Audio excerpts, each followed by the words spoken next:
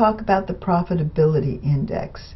This is used in connection with net present value and is used when the projects you're looking at have different investment amounts. Assume that the investment for project 1 that we've been talking about all along, instead of having a $480,000 investment, has $430,000 investment. The cash inflows and net income will all be the same, just the amount that we are investing is going to change.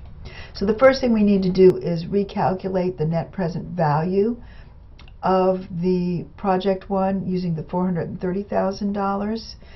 So the net present value is still the same, or the present value, I should say, of the cash flows is still the same, but now we're going to subtract the $430,000, which leaves us a net present value of $46,241.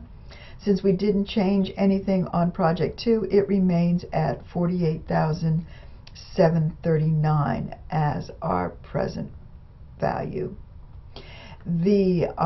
So at this point, it looks like project 2 is still the best project, but now we're going to adjust the net present value for the amount of the investment.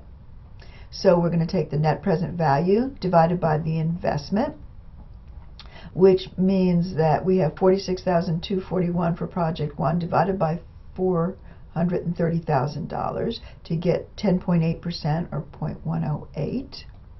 And project 2, $48,739 divided by 480,000 gives us 10.2% or 0.102.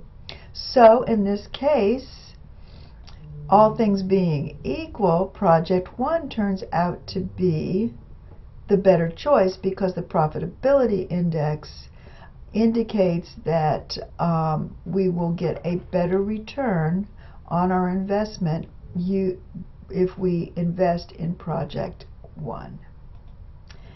And that's all there is to it.